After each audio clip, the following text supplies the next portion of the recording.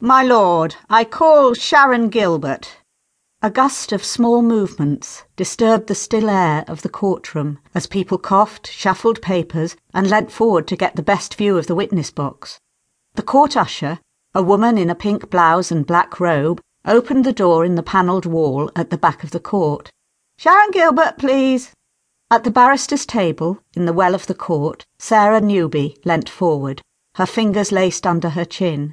This was the first time she would see the victim, the woman the prosecution said her client had raped, the woman whose evidence she would have to demolish to keep Gary Harker out of prison, the woman whose reputation she would have to destroy to continue the steady rise of her own. Sarah had been a qualified barrister for 3 years, and this was her first rape case. A great opportunity if she did well. The first step on the ladder to becoming a Queen's Counsel, like the Crown prosecution barrister, Julian Lloyd Davis QC, who stood next to her, facing the jury. Lloyd Davis placed his notes on the portable lectern which he had brought with him and tapped a silver pencil on it, nonchalantly, as he waited for his witness to appear. Where Sarah was intent and nervous, he appeared calm, relaxed and confident. The lectern, silver pencil, silk gown and expensive tailored suit were all signs of a status that Sarah both coveted and feared. Beside him sat his junior, James Morris, pen poised to take notes. "I belong here," all these things said. "This is my stage to command." Sarah felt like a novice beside him. Even in her best Marks and Spencer black suit, tight starched wing collar and bands, she was painfully conscious of how the black cotton of her gown marked her out as a junior barrister, like James Morris, someone who would normally assist a QC in a case like this, rather than lead it herself.